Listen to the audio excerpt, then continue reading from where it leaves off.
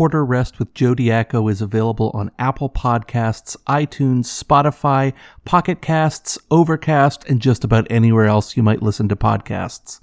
Our website is quarterrestpodcast.podbean.com. Follow us on Twitter. The handle is @podcastrest, or on Facebook at facebook.com/quarterrestpodcast. If you want to get in touch, feel free to email quarterrestpodcast@gmail.com. Keep it civil and I'll probably respond. The following audio presentation has been classified as humoristic, irreverent, and celebratory of the arts. Listener discretion is advised.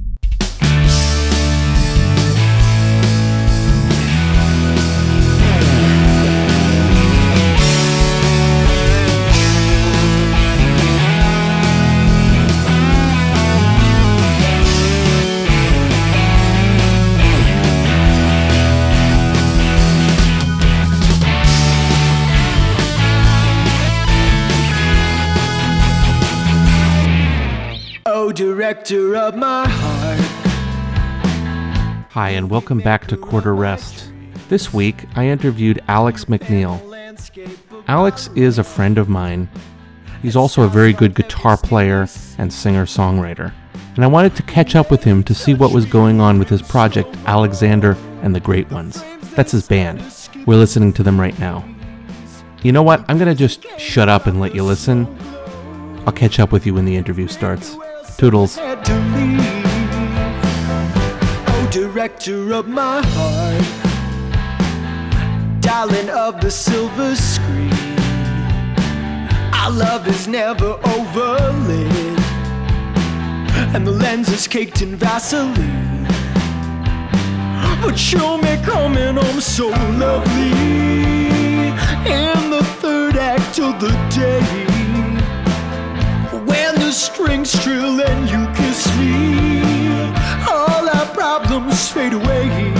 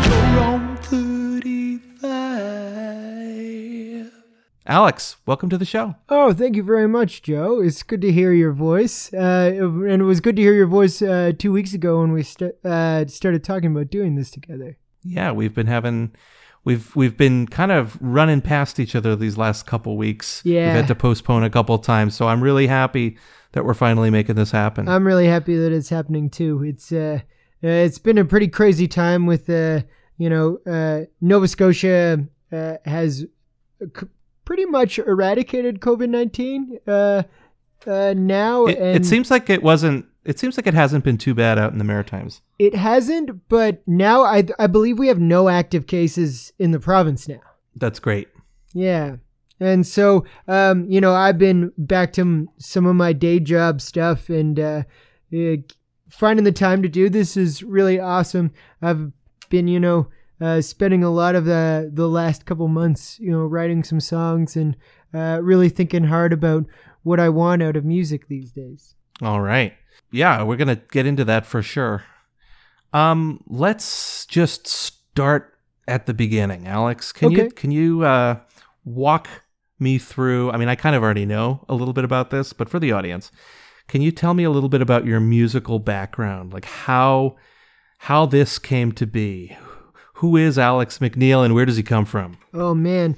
I don't. It's very interesting. I think I've rewritten this like history of my life and the history of my relationship with music so many times, that I don't think there is a real one anymore. But if I was to give you what I... Fake one is certainly accepted. If I was to tell you what I think the origins of music for me are now, I grew up with a family that's obsessed with music and politics at the same time. So we talk constantly or we're singing. The only thing we don't do is shut our mouths for a moment. And so... Sounds like my family too. Yeah. Music was a big part of growing up for me. I have 3 older sisters and they all play instruments very well. And, I grew up thinking that the best thing that you could possibly be, the most venerated thing in my family were artists. And so being so much younger than the rest of my family, I grew up thinking that the greatest thing I could aspire to be was an artist. And so you were the baby? Oh yeah, by like a lot. So I was 6 years younger than my youngest sibling. So 10 years younger than my oldest. And so they were all good musicians. I also was very lucky. I was born pretty close to where the ferry docks in PEI, and there was this really good oldie station there called Good Time Oldies. And I went to bed listening to Good Time Oldies every night when I was a kid. And I learned so much music from doing that like now is starting to really inform what what I play and what I do much more than it did 10 years ago. So I've been kind of reaching back into like my musical past and trying to find things that really like sparked my ear when I was a kid. Are there any particular songs or singers or artists that stand out from that era? Right now I'm pretty obsessed with the Zombies, especially Odyssey and Oracle, I think is the name of the record. Yeah, I've been listening to that a lot lately. Care of Cell 44 and Time of Season. Roses for Emily. I really love a lot of the 60s psychedelia that I listened to when I was a kid. So were they a psychedelic group or were they more of a garage rock? They start as a mod group. Okay. Like pretty... And then move to psychedelia? And it moves to psychedelia in a way that's like... It's really hard. They're so... like... The songs are super well crafted, so they don't have that like psychedelic kind of they could fall apart at any moment feeling. But the types of sounds that they were using were very much influenced by like psychedelic music proper. Do they have like the organ like you have in like the Doors or like whatever the band was that did La Gata da Vida? Iron Butterfly. Yeah, Iron Butterfly. That organ was like a big part of that sound.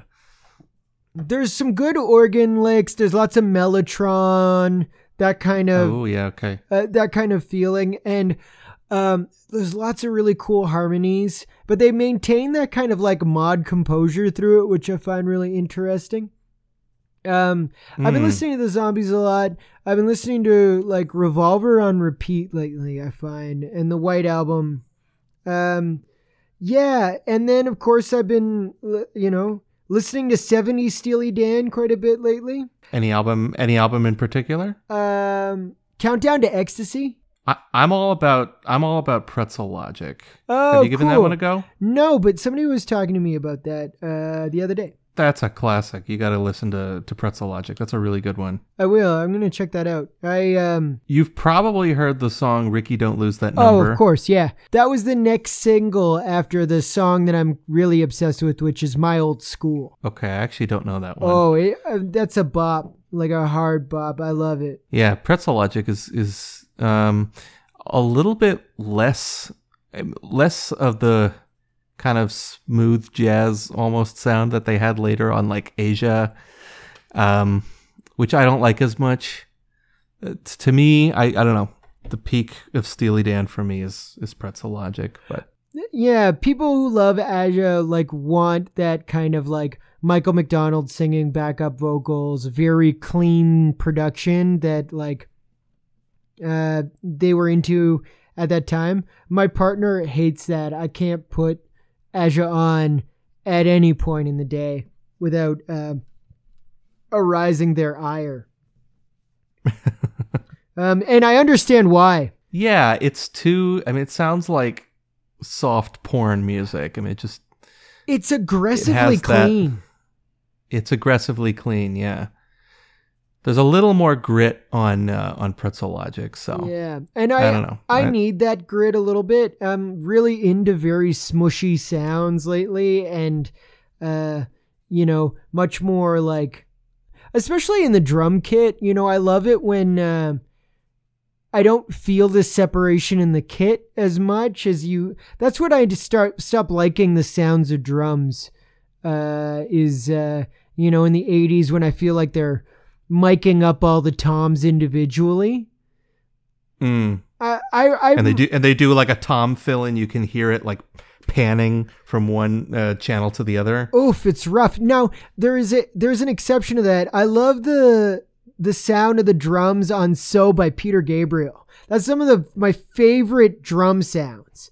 I know that's pretty weird, but for some reason the drums on Red Rain get me every time. So do you like that 80s gated sound? Not usually, but something about Gabriel's like production concept for the drums on that record works for me.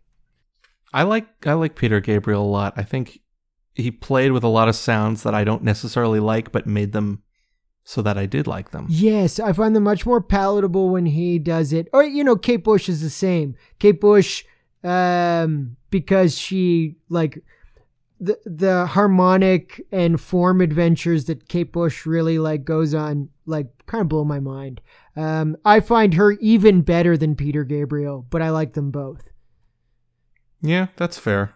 And I also like Peter Gabriel in Genesis. I think they had some good records in the earlier part of the 70s. I don't think I know a single Genesis song. Yeah, well, I mean I think they've got some stuff that's worth checking out. They had I will. I'll a lot check of it fun out. They had a lot of fun with like Britishness. There's a lot of like Britishness in their music, especially the early couple records. Like the Kinks, then they're having fun with Britishness? Like having like kind of making fun of Britishness. Well, that's what I think of with the Kinks too. Like True. Village Green Preservation Society and all that stuff is poking fun at like the old fuddy-duddy, like holding on to Victorian and Edwardian values kind of thing. Yeah, so I think it's a little bit the same with some of the early Genesis stuff. So you're a Nova Scotia native? I am. I'm a Nova Scotia native, but I haven't really been back to Nova Scotia until about like 2.5 years ago. And this is the longest I've been in one place in my 20s. So where were you in the in-between period there? Well, I went to Bishop's University with you, and we lived across the hall from one another. For a year, yeah. Yep. And I remember that. And then in second year, I went to Rhodes University for a bit in South Africa. And I enjoyed that very much and got to like learn a lot about free jazz and learn a lot about some of the incredible African music. Went to the Standard Bank Jazz Festival in Grahamstown as well as the Cape Town Jazz Festival and took in a lot of the acts that were popular there as well as some of like my favorite jazz acts ever. I got to see Charles Lloyd there and Jason Moran and it was amazing. It was a really. And you were a jazz guy at this point. Oh my God! I lived, breathed, ate jazz. I gave up everything that I thought sounded good before I heard the first note of. I think it was. Working with the Miles Davis Quintet, which was the first jazz record I ever bought with my money that I saved up in high school. And it blew my mind so much, I thought I would never listen to any other music the same way ever again. I think jazz tends to have that effect on people. There's something about it, like people just get addicted. Either they hate it, or they're kind of lukewarm to it or cold to it.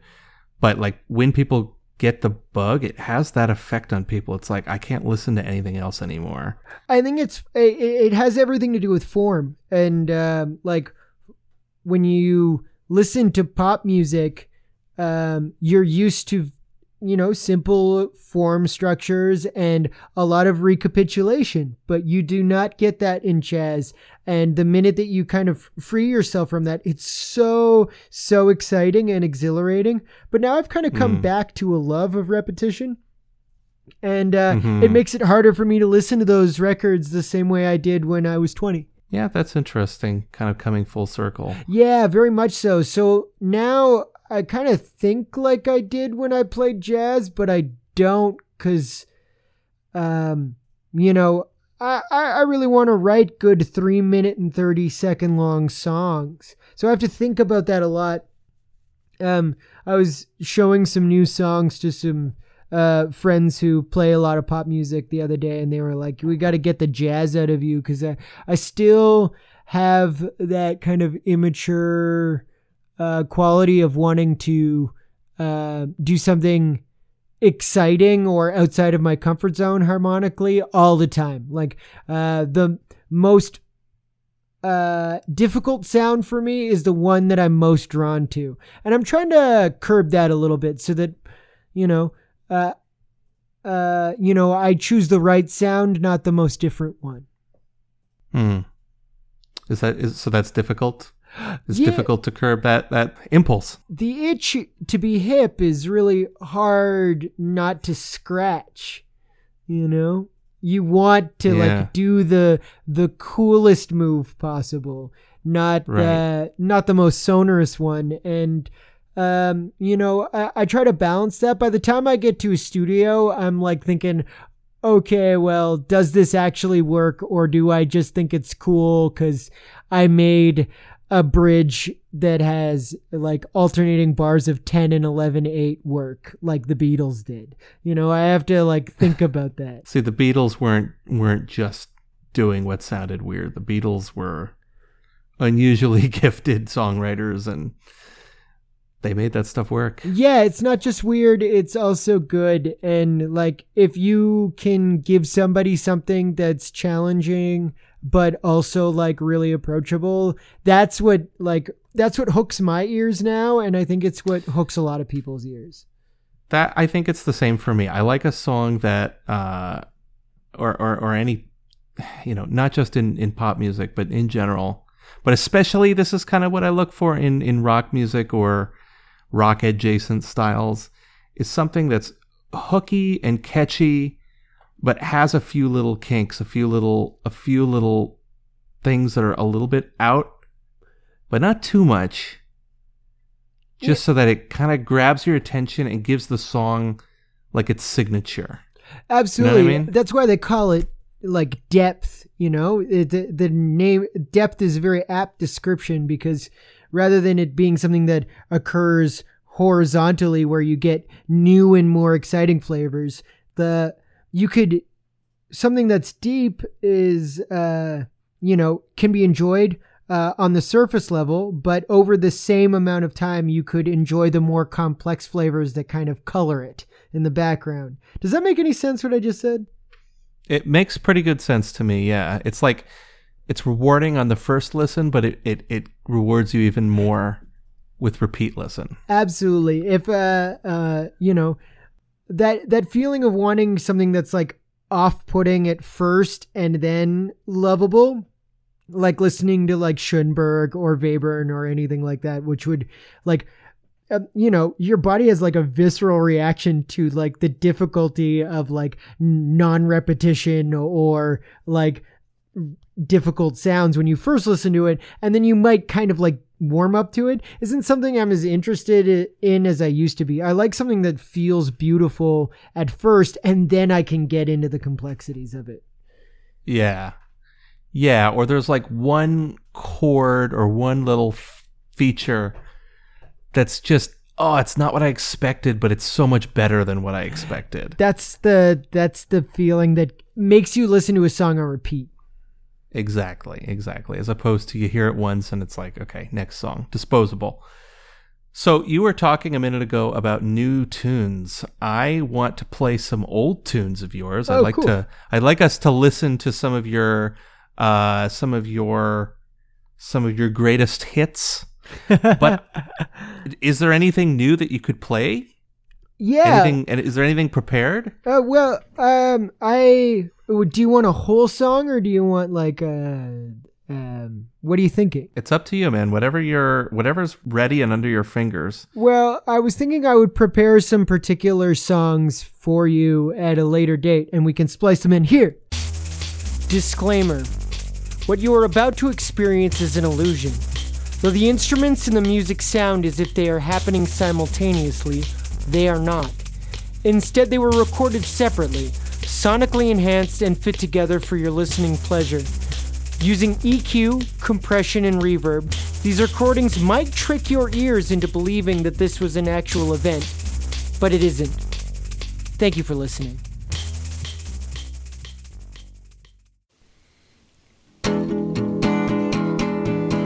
The warmth of your love is like the warmth of the sun. This will be a year, took a long time to come. Don't let go of my hand, now the darkness has gone. This will be a year, took a long time to come.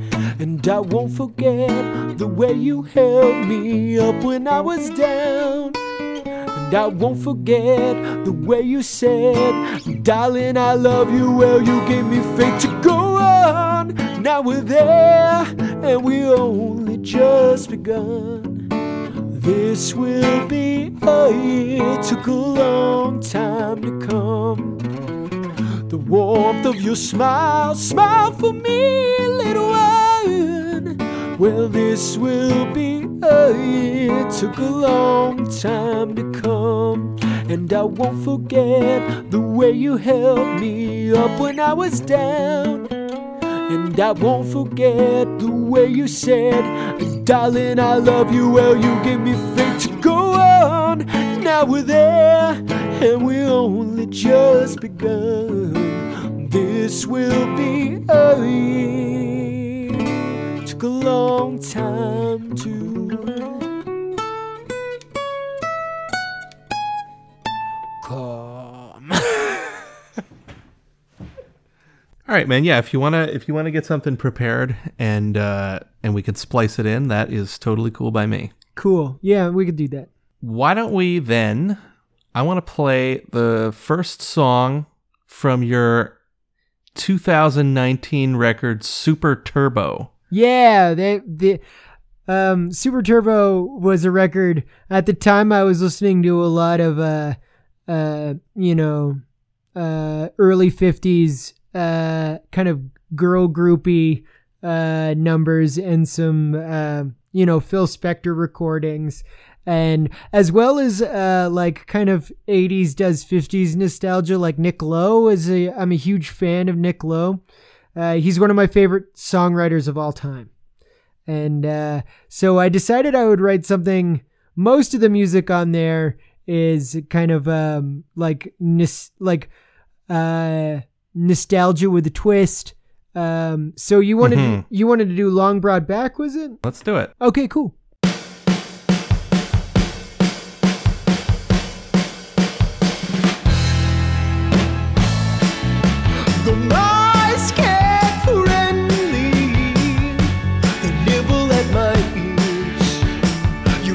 What they overhear when my bed gets lonely, it's symptomatic of the years stacking upon years. waking up in a cold sweat, waking up with my heartbeat calling across the bay. When you choose to stay away, so go ahead and be mean to me, baby. Cuss me out, I'll try not to fight back. I may be a bit too skinny, but I got a long broad back.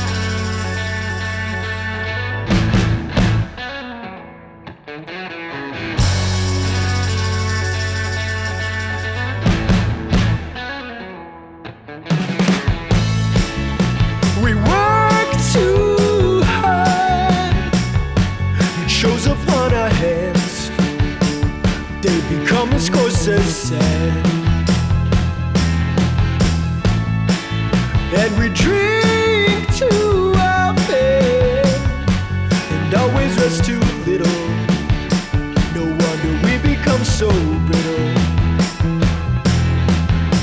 We're cracking up like ice in the harbor, breaking up these feelings that we harbored now for years, and giving to the tears. But go ahead and lean on me, baby. When you're tired, put your head in my lap. I may be a bit too pretty, but I got a long broad back.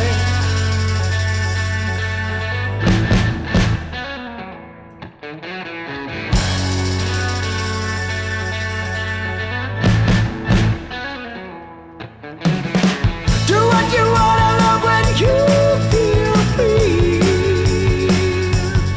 Just know that I'm here if you need me. Do what you want, I love when you feel free. Just know you can always come home to the mess in me. Do what you want, I love when you feel free. Just know that I'm here if you need me. Do what you want, I love when you feel free.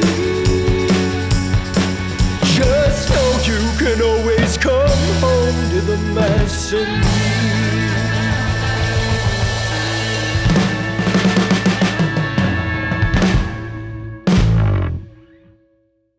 So yeah, I can hear what you're talking about with that song. When did you write this one?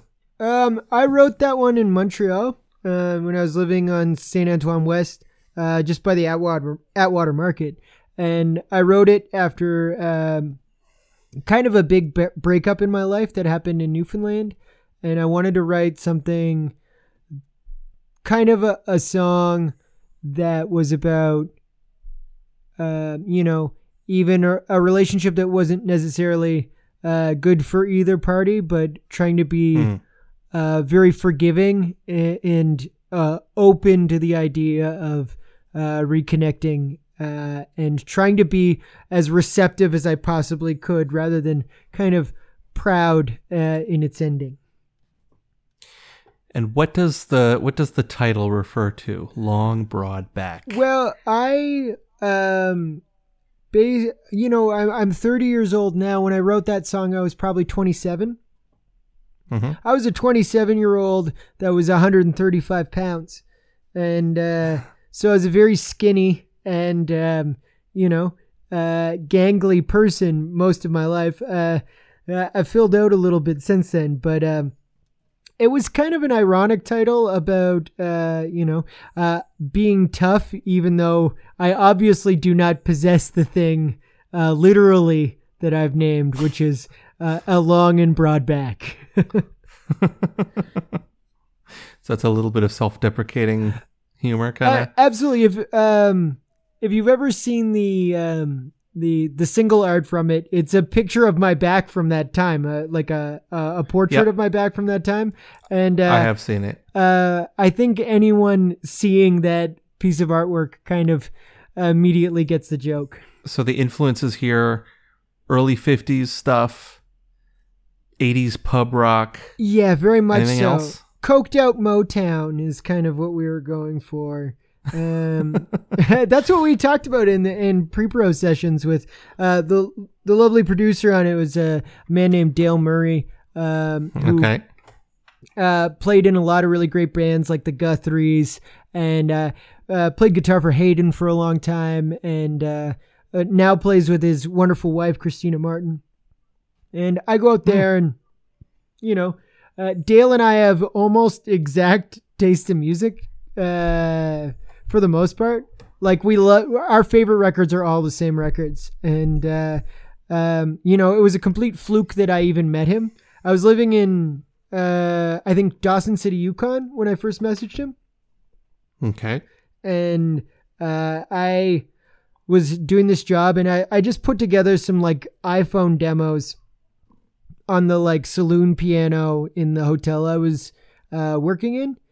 And, I sent them to him and was like, hey, is there anything we can do with this stuff? And he was rather impressed and thought I was a quirky fellow.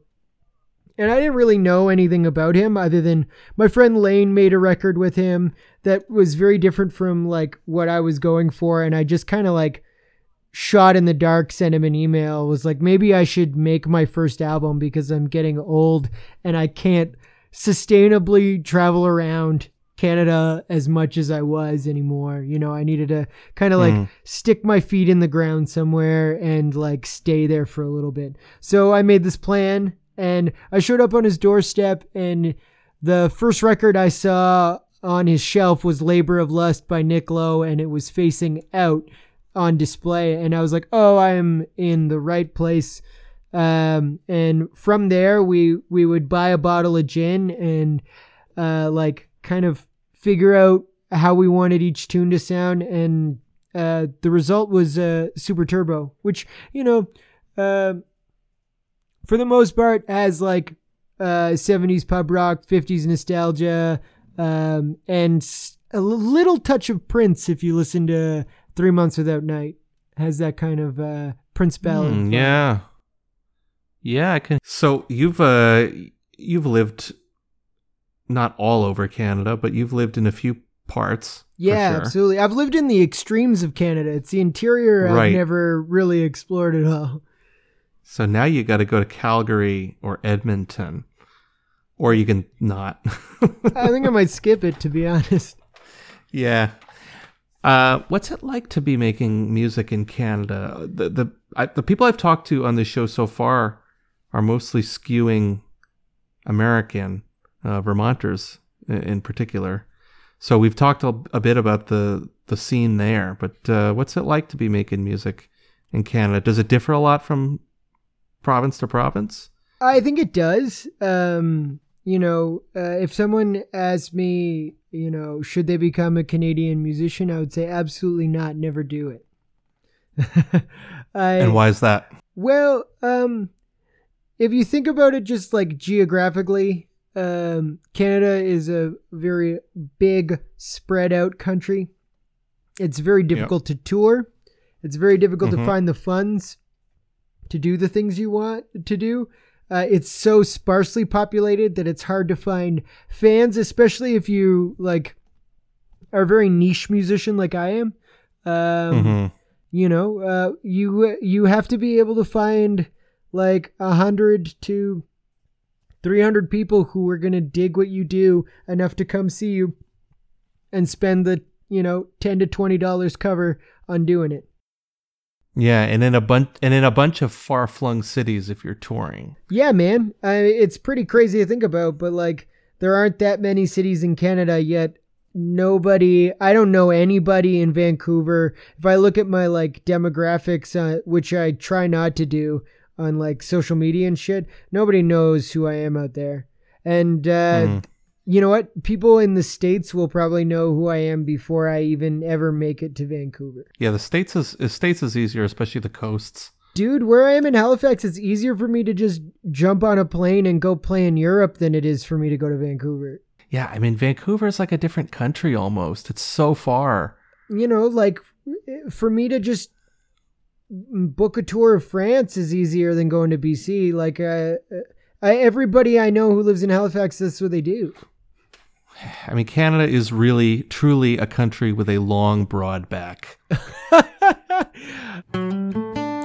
Pick an apple off the tree. Let's cook dinner, what you want is alright with me. I'll spend the night for company's sake, but I haven't got the energy, the buzz on cottage and take. Rebecca, just hang around on the floor. Becca says she wants to be friends, and I'm not looking for more. Rebecca, when you touch me, fire comes through my pores. Still I only wanna be friends, 'cause being in love is a bore. You give me such generous looks, and we offer ourselves without our hearts on the hook. This romance is just sun through window shade, and reminds me that our melancholy is weapons grade. Rebecca, just hang around on the floor. Oh, Becca says she wants to be friends, and I'm not looking for more. Rebecca, when you touch me, fire comes through my pores. Still I only wanna be friends. Oh, 'cause being in love is a bore.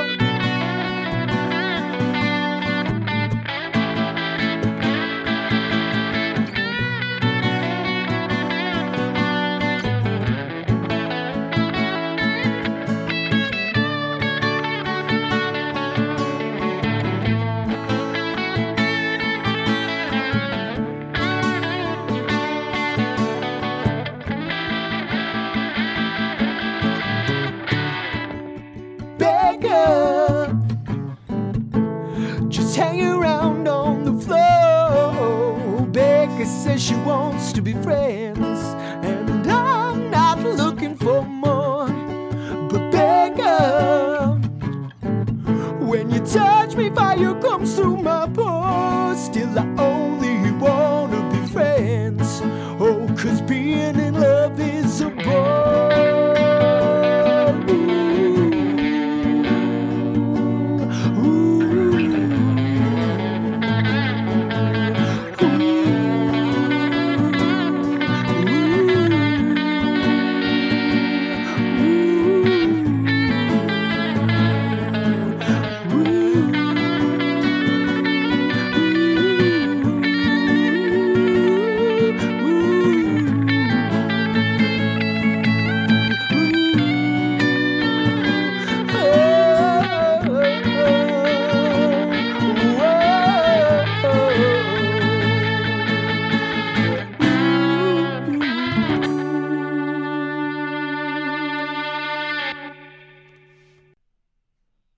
You and I were talking a little bit before about like the Canadian music industry.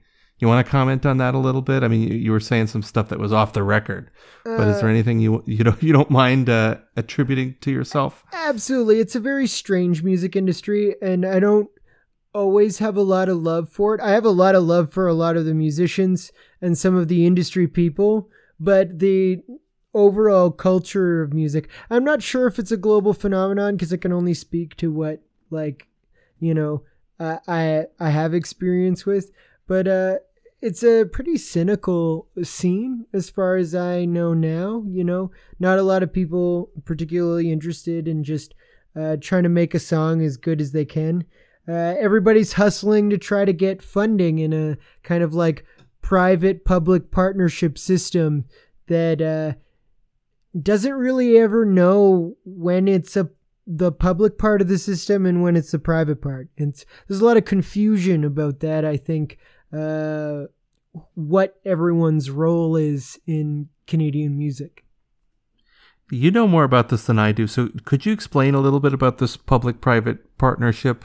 idea, because I think anybody listening to this who isn't Canadian or even a Canadian musician isn't necessarily going to understand the full context behind that. Okay, cool. So the way most Canadian records get made is that there are provincial funding bodies. That would be like a state funding body that gives out money to musicians based upon their applications. I could say, I'm going to make a record in 2022, and the goal of that record is to spend this much money, and this is what I'm going to get out of it, and I'm going to justify it to you. And then I'm going to make you 2 professional sounding demos, and then you are juried by your peers. So the other members of that provincial funding body will, at random, get a smattering of recordings that they have to give a mark to, and the best marks get funded. So that's how provincial funding works in the music industry in Canada. And then Factor is a federal version of those. So, and they handle like federal funding, and usually in much, like they can fund a much bigger projects, like in upwards of like the tens of thousands of dollars range, rather than like $1,000 to $10,000 range. And there's this big thing about Canadian content. CanCon is super important. So can you talk a little bit about CanCon? CanCon is what keeps the music industry alive in Canada. So rather than being flooded with like American-only content, CBC, CTV, a lot of radio stations are required to fill so much of their airtime with Canadian-only content. And, it kind of gives an artificial boost in the arm to the Canadian music industry, which, is kind of a double-edged sword. While it gives like so much opportunity to bands that would never have, made it on their own as Canadian artists, it also means, I hate to say it, lots of pretty bad music gets a lot of airplay as well. We won't name names. Oh, of course not. But so you think it kind of encourages a little bit of mediocrity, or it allows some artists to make it through the gate that otherwise wouldn't? Yeah, sometimes. I wouldn't say in I think that the good of those funding bodies and CanCon well outweighs the bad that would happen if they didn't exist.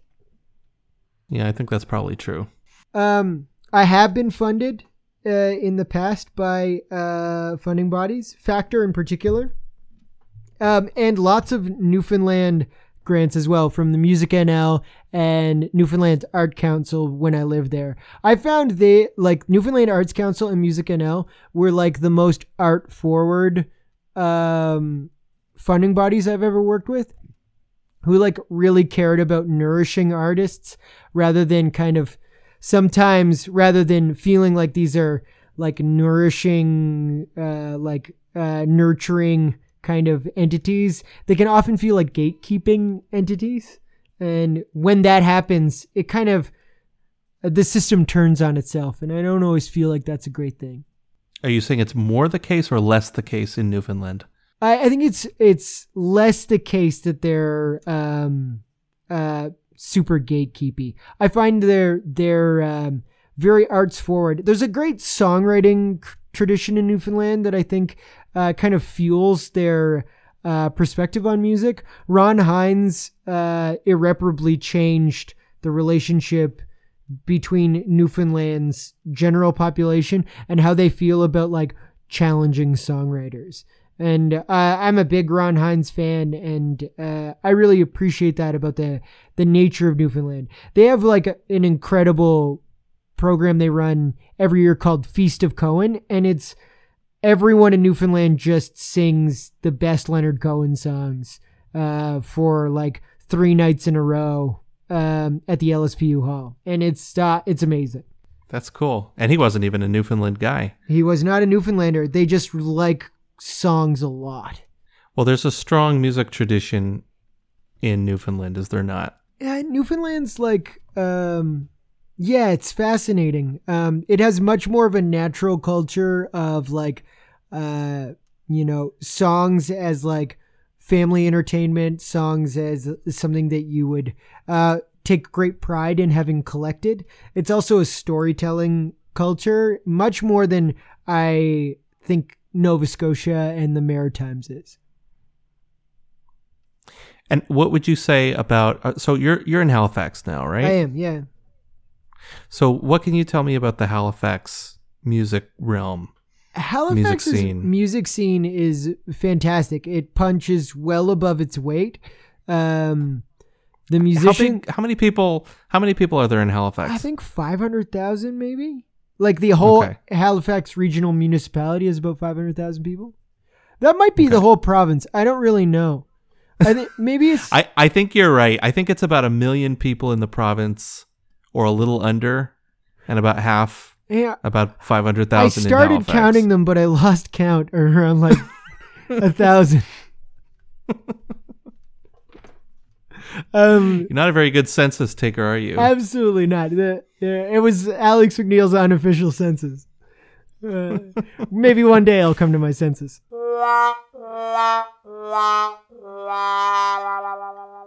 Oh, that was a groaner. Dad jokes. Do you have any like horns to honk or? I'm definitely gonna add something.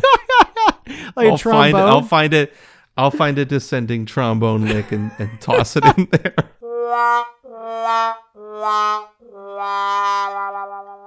So that's about the size, and it's growing at a substantial rate right now. I think they celebrated the last 2 years were the first years in since like the 60s that Nova Scotia was growing at the same rate as like Ontario and Quebec. So it's changing a lot. For better or worse. There's a lot of gentrification in Halifax at the moment, but like everywhere. Yeah, it's pretty wild how much the city has changed even since I moved here like 2.5 years ago. Oh, yeah. Halifax's music is interesting. It has some like songwriter tradition. But to me, the thing that's most fascinating is the 90s music scene in Halifax was ridiculous. Even in the United States for a while, it was known as like Canada's Seattle. We had lots of really cool bands that came out of Halifax like Sloan and Thrush Hermit. Yeah. Other bands from the area like Eric's Trip, which wasn't from Halifax, but these bands were like getting signed to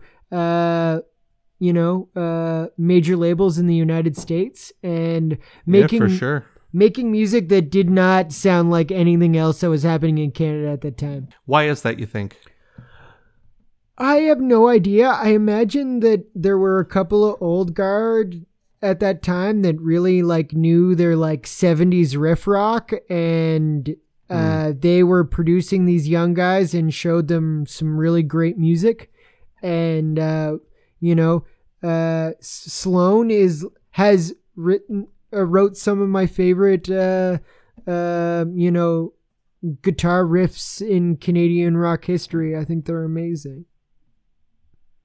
This is funny because prior to recording, you were talking about how you could only think of one album from the 90s that you liked. Yeah, I did say that, and now that I'm taking it back right now and saying that I do like Sloan quite a bit. Another 90s band I like a lot is not from Halifax, but I love the Rheostatics, and I think you'd really like the Rheostatics. You ever listen to them? I don't know the Rheostatics. I'm going to get you an album called Whale Music, and I think you're going to dig it a lot.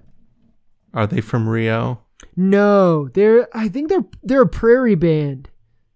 Okay. Canadian? Canadian prairie band, and I think they're from Ontario. I'm sorry, I misspoke. Yeah. I think they're from like Barrie or something like that. Yeah, parts of Ontario are basically the prairies. Yeah, that's true. Let's be real. The western half. Yeah. And some parts of it, I think could possibly fall into the sea without anyone noticing. I think we would actually notice if parts of a landlocked province fell into the sea, but I get your meaning. So you've talked about influences, and you've talked about a lot of older influences, but now you've just talked a little bit about 90s stuff. Is there any, slightly more contemporary music that influences you, that finds its way into your own sound? Oof. I do have some obsessions, and ones that would shock you. So a lot of the newer stuff I listen to is all stuff that I've decided I like because it most authentically replicates old stuff, which I think is a bit of a problem. Give me an example. Like John McKeel is a guy in Nova Scotia right now who has this really, really incredible record called Morning Dove, I think. And I love it. I think it's obsession worthy. But stuff that I really like that actually sounds contemporary is St. Vincent. I think is amazing. St. Vincent is good. She's like pound for pound one of my favorite, most creative guitar players. I'd really like her to release just like a guitar record because I think she's totally brilliant instrumentalist and songwriter. She's one of the few female guitarists who has like a signature guitar that she designed that you can buy, and like it's the St. Vincent guitar. Have you ever seen it? Oh, it's super cool. I want one. I think it's one of the only guitars from like the 2010s, 2020s. That guitar is never going to go down in value, and it might end up becoming a collector's item because it's an innovation in style, shape, design, and sound in a way I don't think there's a lot of anymore.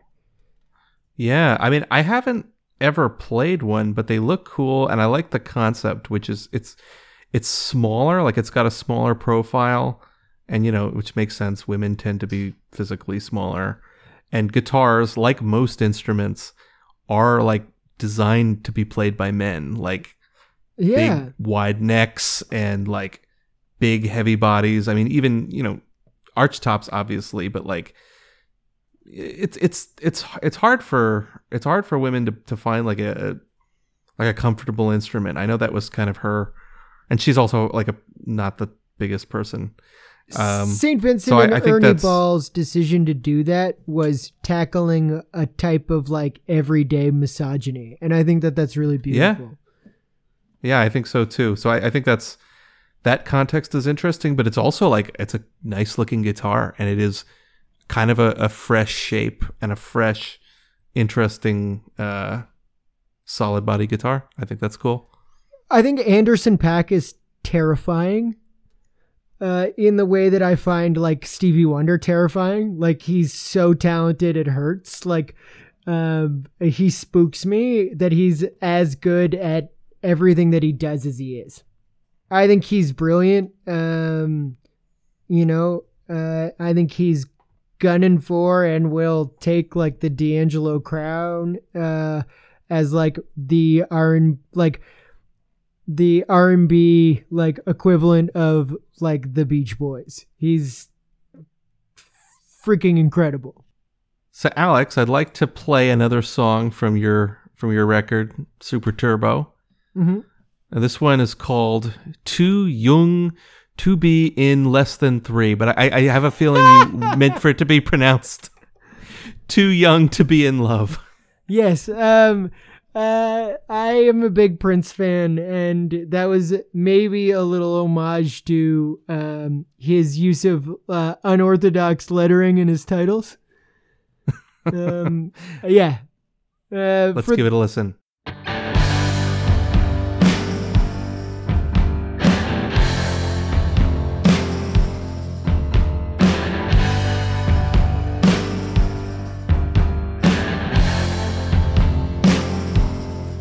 Well, I sweat and it lays cold on my skin. I don't eat and I swear I'm getting thin. Well, my heart it goes cooing like a dove. Oh, Cupid, don't you know I'm too young to be in love? My thoughts, they go racing in the street. When you're near, oh, they're bound to overheat. Well, my wits have been struck down from above. Oh, Cupid, don't you know I'm too young to be in love? Fickle God of love, have mercy on me. I've been such a good boy, Cupid, you know it's not what I need, what I need, what I need.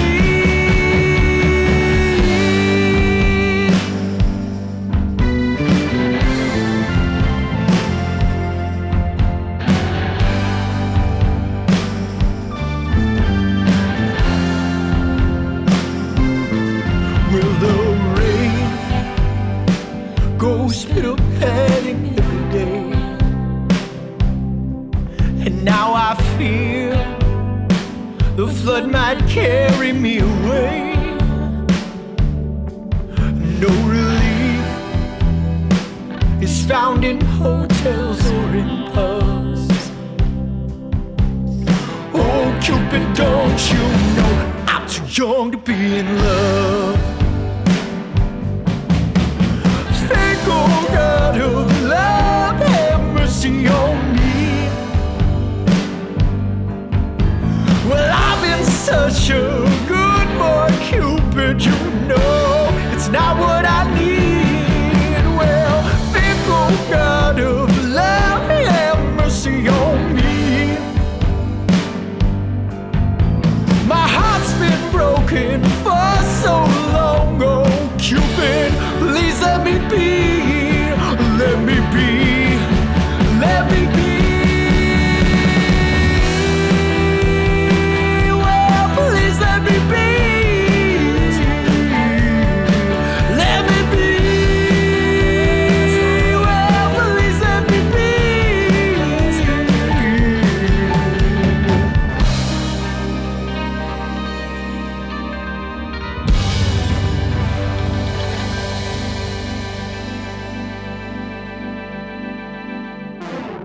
So there's a lot of love songs on this album. A lot of lyrics that are focusing on romance.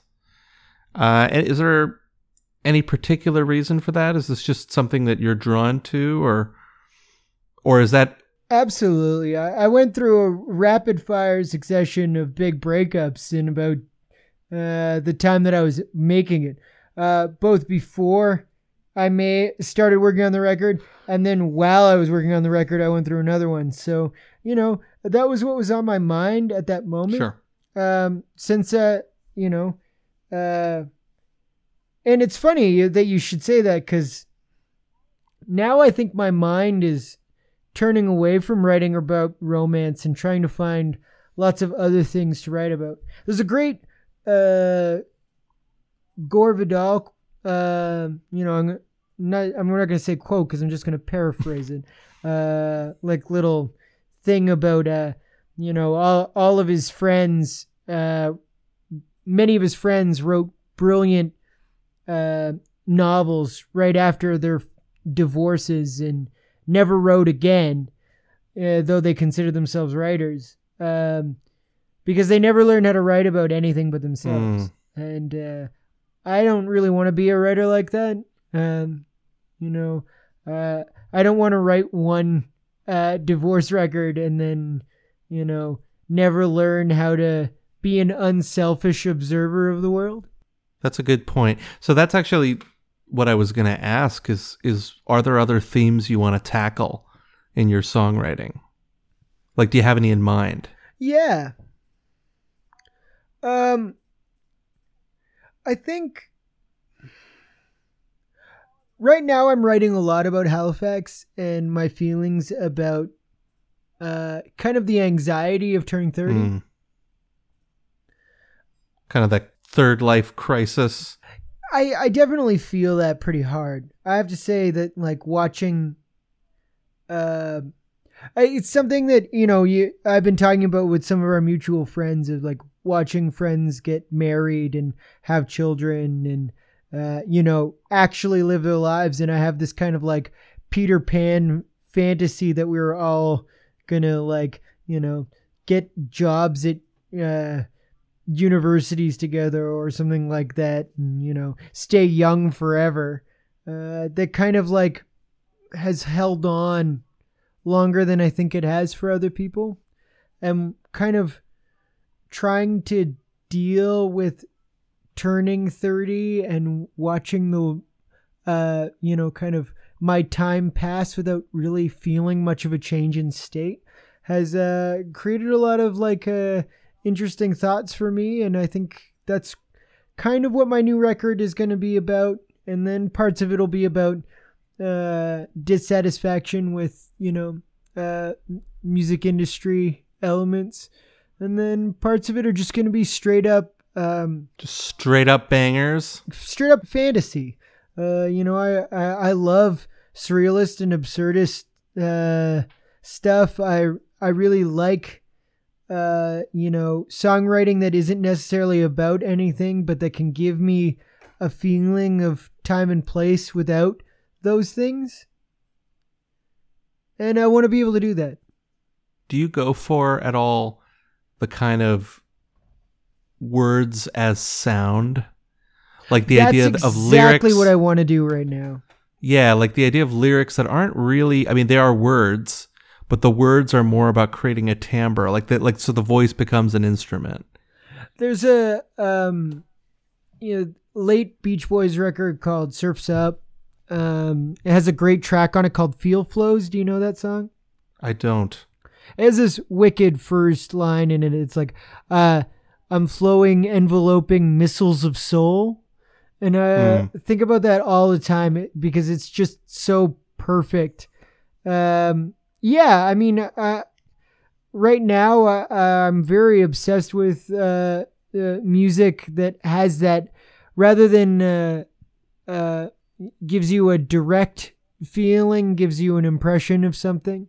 So I listen to a lot of the Beach Boys. I really like Van Dyke Parks a lot. I listen to a lot of Harry Nilsson and Randy Newman. And some of their stuff is straight storytelling, and some of it is that other thing that we're talking about. Yeah.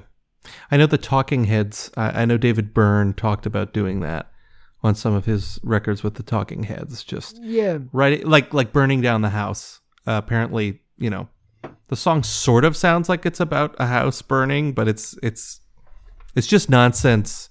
It's not pure nonsense either, which I think is kind of interesting. It's like a bunch of phrases that on their own make sense, but really are just about creating a particular timbre with the voice. His version of it reminds me much more of a Stax record than it does like an interest in like more the highfalutin intellectualism that we were talking about. Like, to me, Burning Down the House reminds me of like Shotgun by Junior Walker. Shotgun from Junior Walker goes, shotgun, shoot it for me right now. Do the jerk, baby. Do the jerk now. Like, it doesn't have to make sense, but it makes the most sense. Yeah.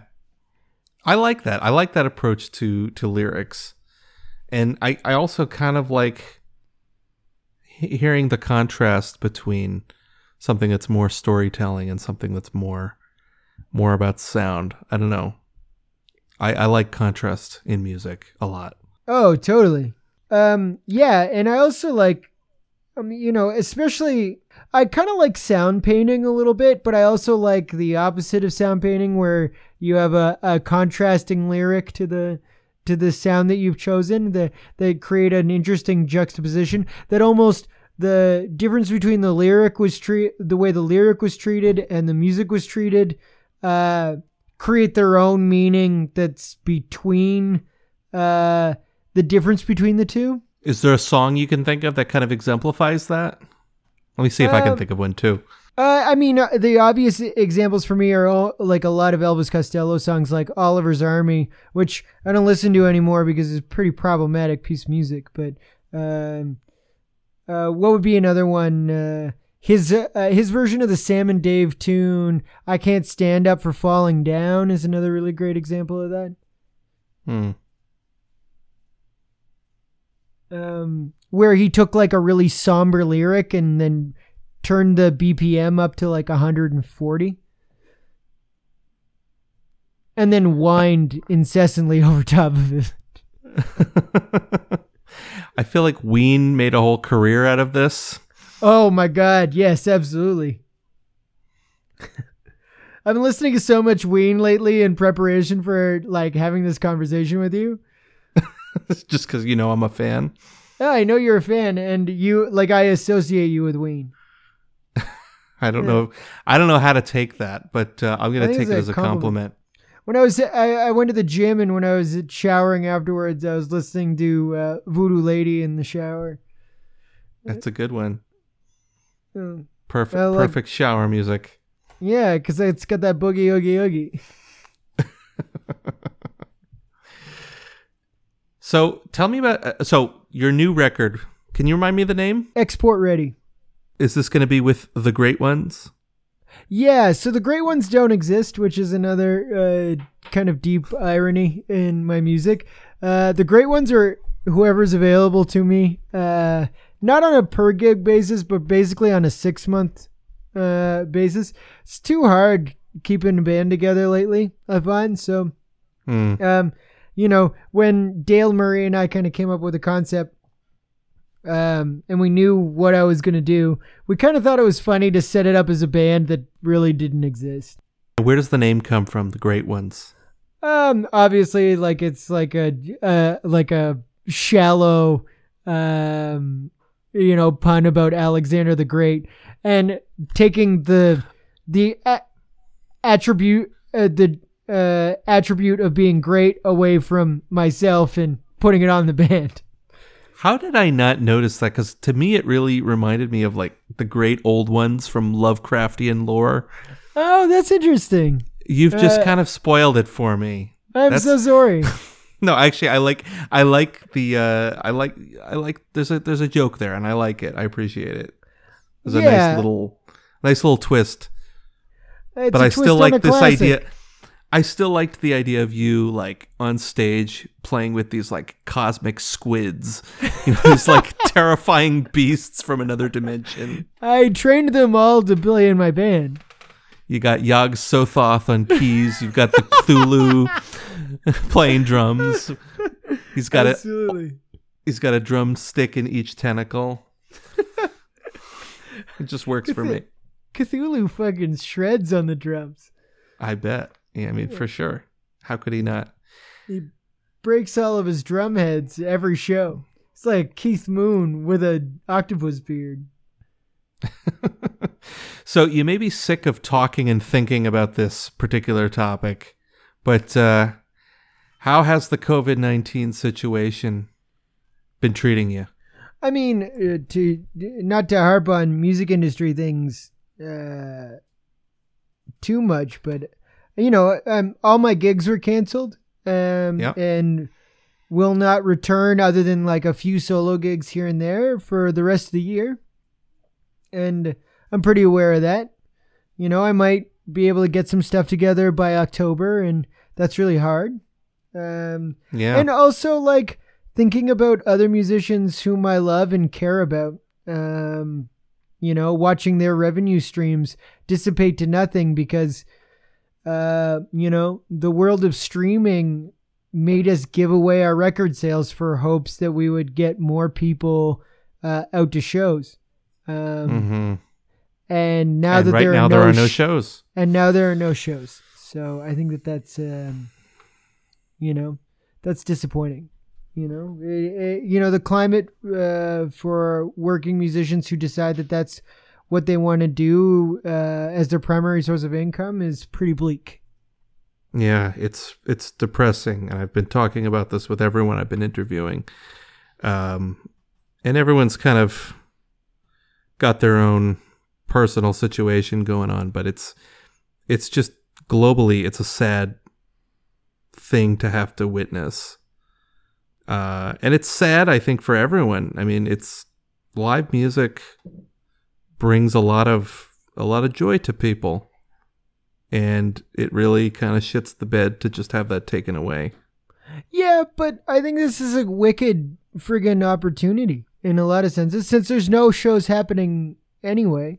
I think musicians need to take an active role in advocating for themselves, and not just with the standard Canadian and American unions that we usually are out there protecting us, but we need to decide to not give our music up for nothing, not to allow ourselves to be pushed into a corner over and over and over again by middlemen who make profits off of the labors of musicians.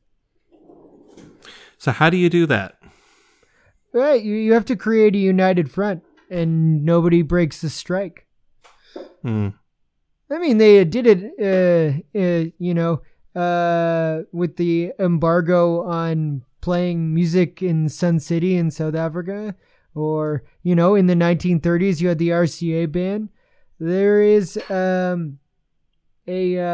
precedent set for musicians drawing a line in the sand of what they are willing to accept as their recompense for what they offer the world. And what would be like the terms and conditions? Like if you were putting together the great industrial musicians of the world, the Super Wobblies. Oh, certainly Spotify and Apple Music would have to change the model for how streaming works. Yeah, it's and I feel bad because I use them, but at the same time I feel like a criminal. Well, not so much when I listen to, the big major label acts. But when I'm listening to someone like you, it's like, shit, man, I should really be paying for this. And this is something I'd like to maybe cover on this podcast at some point. I'm thinking of maybe doing a series where I just rant on a topic. I kind of just want to rant on the over availability of music these days and how it has really cheapened people's kind of estimation of what music is worth. I just think that sucks. Spotify didn't democratize music. It turned all music into music. Exactly. That's exactly it. So maybe I don't need to do this rant because you're kind of doing it for me. But I feel the same way. It's rather terrifying, but the value of a song, or what a song means to us, or a song's lasting power, its ability to transcend even a 2-week period in your life, is so diminished that individual releases are now treated as meaningless. I have people telling me all the time to stop releasing albums and do a single every 3 months. An album isn't just a delivery method. It's an art form. I agree. And I mean, you're right. It's not just a delivery method. It's a medium in itself. Yeah. So, I mean, a record is a total work. Yeah, and I don't really see myself I don't want to be too pessimistic about it. For me, it's just never going to be a thing that I'm really interested in getting rid of. It's how I kind of piece together my interests and how the medium I like to work in.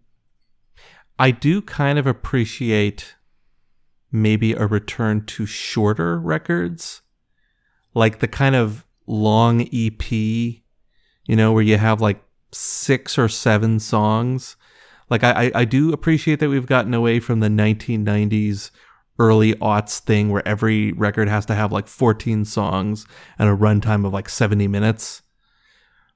Oh my God. They were just trying to reduce the amount of tape cut on the floor. And I truly think that that's one of the reasons why I don't like a lot of 90s music, because there is too much chaff in the way. a lot of the time. Yeah, no, there like definitely is. So, I mean, I appreciate getting away from that, but I have nothing against singles per se, but I like an album. You know, I like hearing something where the sum is greater than where the whole is greater than the sum of its parts. There's something about that I don't want to lose. Yeah, I totally agree. And you know what? Like, I released like two singles before I put out a record, but like, I don't see myself doing away with the idea of collections of songs. It's a collection of songs, but it's a statement. Yeah, absolutely. It's a snapshot of your life over about 2 years. Exactly. And, for me, a lot of my love of that kind of thing comes from it being a method I use for diary keeping. I can kind of look back on a record, even though I very much try not to listen to my own music, and kind of remember what it was like to be at that time and place. Is there anyone, maybe locally or maybe not locally, who you would really like to collaborate with musically but haven't had the chance? Yeah, I think if I was to name anyone I would like to sing a song with, it'd be Amelia Curran. Amelia Curran is a Newfoundland singer-songwriter, and I used to know her when I lived in Newfoundland a little bit. Like, I'd see her at the ship and stuff when I worked there, and I think she represents to me like some of the like best songwriting out there in Atlantic Canada right now, and I think that there's something really, really honest and earnest in her delivery. And, I think that's something, rare and something I very much appreciate. But now she's just somebody that you used to know.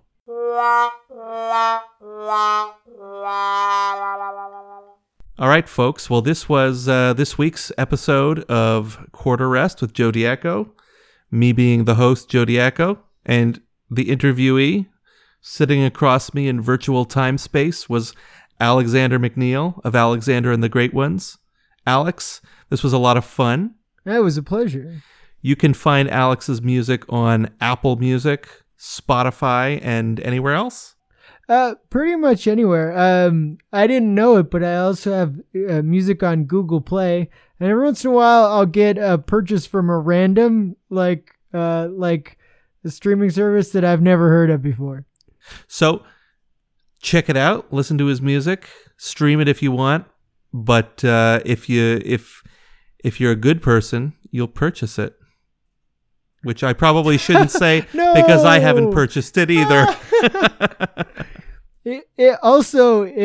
You can find my music under a rock, hidden in a cave, somewhere in the Appalachian Mountain regions, and only the worthy may draw it from the stone. Alex, thank you so much for being on. It's my pleasure, Joe. It's good to hear from you again. And by golly, that's our show for this week. Thank you so much to Alex McNeil for agreeing to the interview and for letting us play his music. And a big thank you to you, the listener, for tuning in.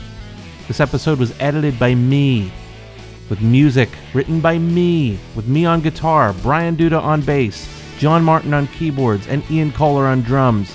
Have a good one, folks. Have a great week.